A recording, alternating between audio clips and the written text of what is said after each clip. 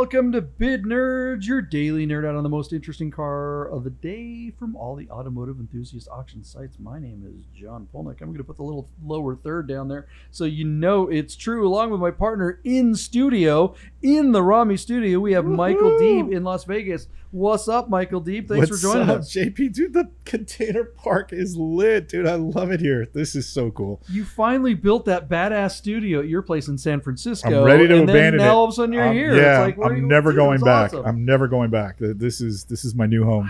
I get all my mail here. Yeah, we're going to do that. We're going to just pitch a tent out in the alley here. You can survive off chicken wings from Chef. Yep. When we do the Dirt or Die Porsche podcast. It's hard to think I could get any bigger, but I bet Chef could have something to say about it. He challenge accepted. Yeah, exactly. What do we do on this show? We find the most interesting car of the day from all the automotive enthusiast auction sites like Bring a Trailer, Cars and Bids, P-Car Market. We dig through all these, and because let's face it, there's a lot of cars going up for auction every single day. We narrow it down to one, the most interesting car of the day, and today's car, it's going to be controversial. Look, sometimes people always think the most interesting car of the day equals the most expensive or the most exotic or rare or whatever. Yeah. Well, I don't know how expensive or exotic this car is, but it's definitely rare nowadays. What do we got today here? JP, listen, it's so hard, but it's a Volvo. There's no other way to say it. You and I have become really good friends with the DWA guys, the crew from Santa Cruz, and they put on some really cool rallies. We've attended a couple of them, and there's like a couple of Alphas, a couple of BMWs, but there's a couple of guys that rock Volvos, and it just cracks me up after all these years to think that enthusiasts, a very niche group of them, look back at something like this 1988 Volvo 240 sedan and see a blank canvas from which they can paint their cool car on. It cracks me up. I do know that like in the late 70s, Bertoni made a coupe that I thought was really pretty, very boxy. But this is just a 240 sedan with a manual. Now, I think they did a manual swap. This is a 5-speed. Let me read it to you because I don't know Volvo speak very well. But this car now uses the M47 5-speed. It does maintain its stock B230F 2.3-liter inline-4, but they put exhaust and a few other things, and it probably makes a few more horsepower than stock. There's a company called IPD that did the exhaust system and some suspension. There's another company that I can't quite pronounce. I'll try. Kaplenke, Kaplenke. They did the coilovers, and the Bilstings made the rear shocks. Somebody swapped out the grill and did the egg crate. But it's like all these really cool touches to take this old car, and then like in the photos, they selling the Fantasy with like a surfboard on it. But it wouldn't surprise me to see a car like this roll up to the DWA rally and then go run with all us cool guys in our 911s. I just think this is a really neat car out of Batavia, New York. Now, the other thing that's interesting is this car is on Cars and Bids, and I wonder if such a cool car, such a niche car, wouldn't bring a little more money on BAT with its larger audience. It surprises me that this guy is just going to roll it out, no reserve, on Doug DeMuro's site, where maybe Doug DeMuro's is a good place to get a lease return car, but is it the place you would run the risk of all that money you invested in your Volvo that you think that you're going to find the Volvo audience on his site? I have been caught out, concentrating too much on the platform and not enough on the car. This is certainly a neat car, but with just 2 days to go, John, this car's sitting at $3,500. So I'd be sweating if I was the seller here. So what do you think? Interesting car? I love that he lowered it, but if you look at that main photo, it looks like he needs wheel spacers to bring those wheels out to complete the look of making this car look like something that might actually be sporty. Neat car, certainly gets my attention. I don't know that it would get my money, but it gets my attention. What do you think? I don't know if the neat is the right adjective. Weird is the correct adjective, and given that there's no one weirder than Doug DeMuro, I think this car is absolutely on the correct platform. I think there's nobody weirder than Volvo drivers, right? Right. I mean, I grew up in the Northwest, and being, in the suburbs of Seattle. Look, these were everywhere. Yeah. History teachers drive these. Man. I mean, all the granola people loved them. One of my best friends growing up, Gabe Kerr, if you're out there watching the show, shout out to my old buddy Gabe. His parents like had 2 of them, and so I spent a lot of time in Volvo 240s, and then I had a couple other friends whose parents had them and stuff. One buddy of mine, his dad had a 242 GT. Is that and then faster or more motor? What is that? It was kind of a sportier version. Oh, really? Okay. Yeah, if you can call it that.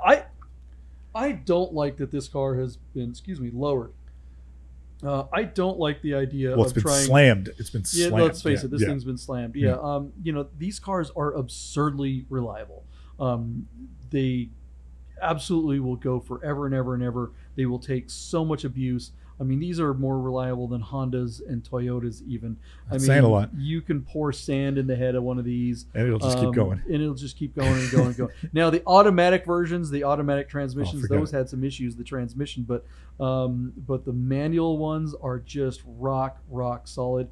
And you notice that the inline 4-cylinder is at an angle, so it kind of fits in there. And it's actually at has a very low center of gravity that sits right over the front wheels. These are rear-wheel drive cars.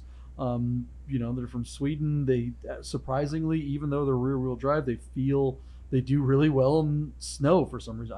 I guess it's just because the weight's low, but they handle pretty well. But they do feel like they're made from a single piece of steel, like someone just It's a brick, right? Yeah, it's a brick.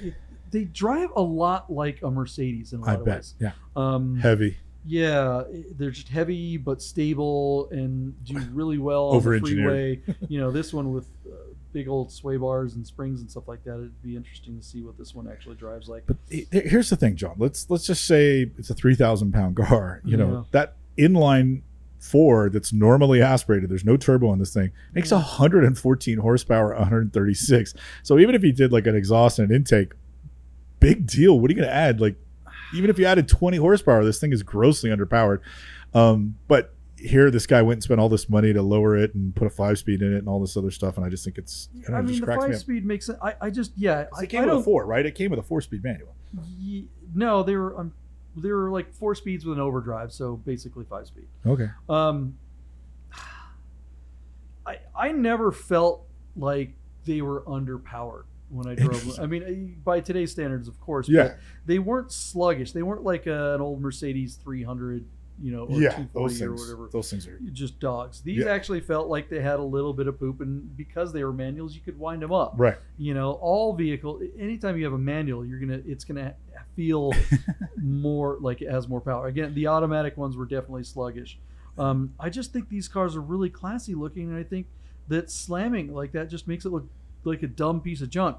And then on top of that, this car is from New York, and it's got rust spots, and looking underneath, it looks like it's okay, but this car ain't gonna bring any money, man. It's not a collector version. It's not super nice. Well, it's just kind of a nichey, kind of cool car. This is a car you could get for your kid, though. Yeah, absolutely. Here's something you bring up all the time that I tend to overlook, because when I want something, I don't care. I'll pay through. I'm a perfect customer because I'll full lay down.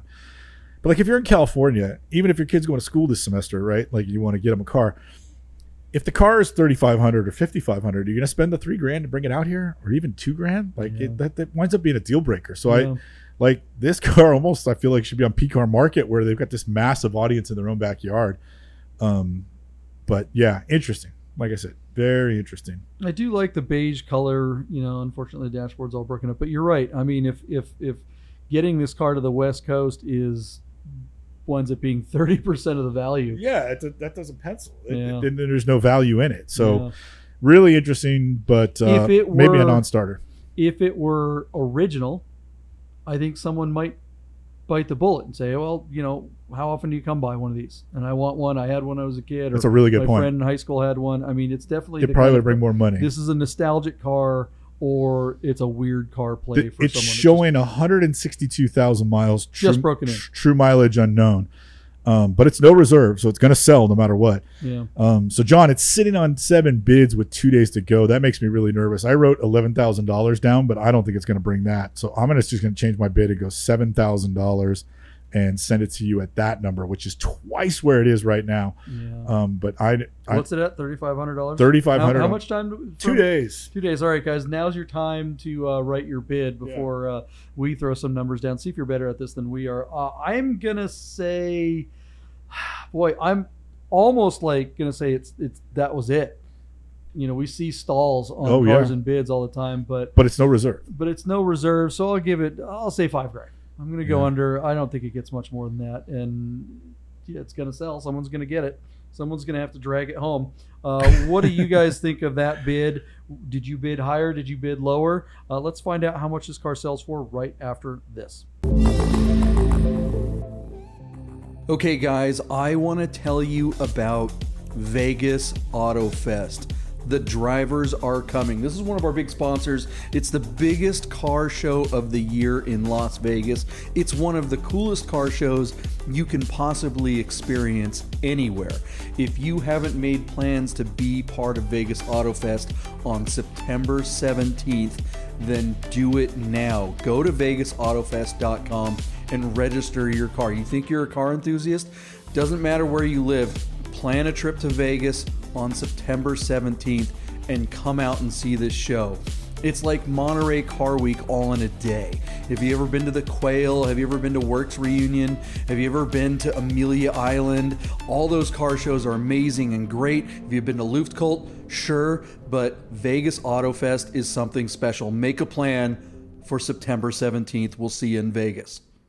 All right, surf's up, everybody. We are back to Bid Nerd, your daily nerd on the most interesting car of the day from all the automotive enthusiast auction sites. Michael Deeb, right over there, is back in. Actually, it's that way, right? When I point, I get a point. It's the opposite direction when I look at the screen. Michael Deeb over there is back in his studio in San Francisco, where apparently it's cold. It is not here in Las Vegas in the Container Park. Hey, if you're in the downtown Las Vegas area, why don't you come down and visit us in the Container Park? We need some visitors to come down here, man. Yeah, it's life beautiful this weekend. You guys will be in the studio rolling balls. Yeah, it's true. Look, you could come and play our little slot machine, and you could sit over there in the background and just watch the show. If you're at Life is Beautiful this weekend, come and hang out with us in the Container Park. Cool. Actually, this show is probably going to air after Life is Beautiful, so if you get this invitation now, sorry, you're too slow. You should have watched the show in the future. Yeah, life week. Was beautiful. Yeah, exactly. That's what it was. All right, let's get to the car. Everyone's chomping at the bit, wanting to look. This episode's probably going to get 4 views. Nobody cares about this car. I don't know why this was selected as the most interesting car. This is the dumbest car of the day on all the automotive. I picked this car for you because he put a Volvo on coilovers, and I kept waiting for you to go, oh man, I can fix it with wheel spacers and make it the coolest Volvo ever. And then I also thought that, being a Volvo, this would remind you of your childhood where everybody in the Pacific Northwest drove one of these things. Interesting when you try to make something that it's not, with all the suspension and the exhaust and all this nonsense. Anyway, these cars don't have a lot of money, especially with almost 10,000 miles. JP, our car was a no reserve on cars and bids, so it was going to sell. The question is, which one of us nerds was going to be closer? You said $5,000. I said $7,000. I almost got a Yahtzee on this thing. It sold for $6,850, meaning I was off by $150. Sold on 18 bids. That result is kind of right where we thought. Not a lot of value. The guy who put the money into this is not getting it out of it. Makes you wonder why he even bothered to sell it. Like, might as well just hang on to it. Like, you're never going to get your money. So, I don't know. Just a weird thing. But some people love these cars. They are a niche market, a niche group of individuals who think Volvos can be sports cars, and they take them on the DW rallies and drive the snot out of them. Maybe, JP, you and I will see this car in our future, and we'll be like, we know that car. We covered it on Bid Nerds. Yeah, some of the newer Volvos handle pretty darn well. I think trying to make this car into a sports car is just, it's silly because it's so good at what it is supposed to be. which is a comfortable sedan with that's got a little bit of sportiness to it. That's Safe. actually kind of fun to drive, and it's super safe. And it has those classic boxy lines and everything like that. These are really cool cars, but doing all this stuff to it just makes it trying to make it into something that it's not. I think and I think this person probably could have sold it for more money, just throwing it on Craigslist or find a Volvo forum or something like that. When I see the picture of this car on Cars and Bids, it's like your grandma got a boob job. You know what I mean? That is a good way to put it. Gosh, that's kind of a weird thing to Don't touch say. that. That's Yeah, don't going touch that one. someplace. Yeah. Well, I mean, this definitely was your grandmother's car, and then Right. someone else got a hold of it, and there's some molestation going on here. This is. Look at that crack dash. We're going through it. Yeah. Have you ever driven one of these? No. I can't remember if No. we talked about that before the break. The oldest Volvo I've ever Volvo, whatever. I've driven a T5R, like around the block kind of thing. Yeah. That's. Yeah, these the closest thing. These really drive like kind of like your car. You have your Mercedes 190e Cosworth. Yeah. I'm not kidding. These things, they're heavy and they feel solid as Slow. can be. Yeah, They're not though. I mean, they're not slow. I wouldn't call it fast, but these are not slow cars. They actually feel like they can get it. I mean, now you have yours is a Cosworth. What is it? Sure. 3 or whatever. Yeah. These are 2.5s or something. I can't. No, remember it's a 2.3 inline 4. Yeah. This makes like 140 horsepower. Mine makes like 160. So you're not off with your analogy. Yeah, I mean, yeah, I would. It'd be interesting driving a clean one of these or a clean regular 190e. Right. Could you get 190es in the manual? Yeah. Could you? I don't remember ever seeing one. I know I You could, remember but it seeing wasn't the diesel ones. It wasn't the same gearbox. It wasn't the Getrag with the dog leg first, but they do make the 2.3s and the 2.6s and even the 300Es, which were a different platform. They all came with manuals in the U.S. in the 80s. By the time the 90s rolled around, there were no more manuals. The only thing you could get in a manual at that point was an SL. I don't recall ever seeing a manual 300 or 190 unless it were diesel. So that'd be interesting. What do you guys think out there? Have you ever driven a manual Mercedes? Do they compare to something like this 240? It would be cool, and I know you should like this, but maybe you're weird and don't. But this car, a clean version of the 240, like a 93, the last year, in a wagon with a manual. Oh, yeah. That would be a dope car to drive around. Absolutely. And I don't know exactly where it fits in, but I just remember that Bertoni made a coupe from somewhere around this era. The 242s, yeah. Yeah, and I thought that was a really good looking. It was very boxy, very angular, but I thought it was a really good looking car, So, anyways, whatever. All right, guys. Tell us what you think in the comments below. Tell us about a car that you think is the most interesting car of the day coming up in the future, and maybe we will agree and talk about that car and make it the car that is the most interesting car once we bequeath that it is. So on this show, it must be true. So check out that episode. We will see you tomorrow. Get those words!